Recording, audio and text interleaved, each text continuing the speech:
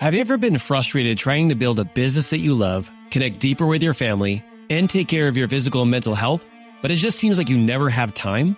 In my search for those answers, I found out that there are 3 very specific things that family-driven entrepreneurs do in order to excel in it all.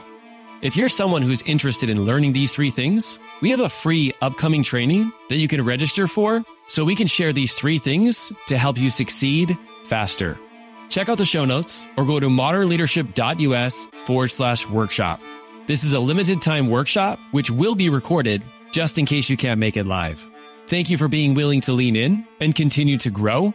And above all, keep leading from the front, leader. What is going on, my people? You're listening to Master Your Mindset with Coach Mark. I'm your host, Mark Hildebrand. I'm a husband, a father, a 10-year online business owner, and a 19-year law enforcement officer from Southern California who struggled with bringing that same kind of time and energy to my health and to my family.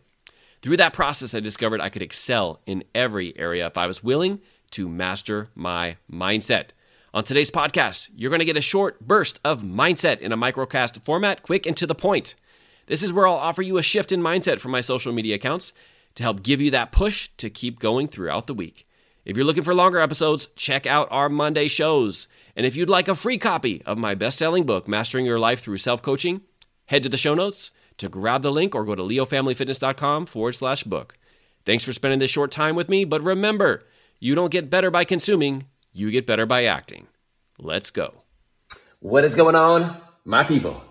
So guys, I truly believe that leaders are able to generate the energy that they need in the times they need it the most.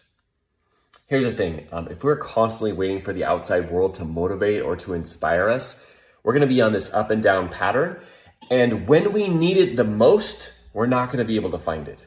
So here's the thing, leaders find clues, they look into their past, they find ways that have motivated them, that have excited them, that have really gotten them to fuel themselves with that energy, and they just duplicate it. So guys, the best leaders, they can find and create the energy and the momentum they need in the time that they need it the most.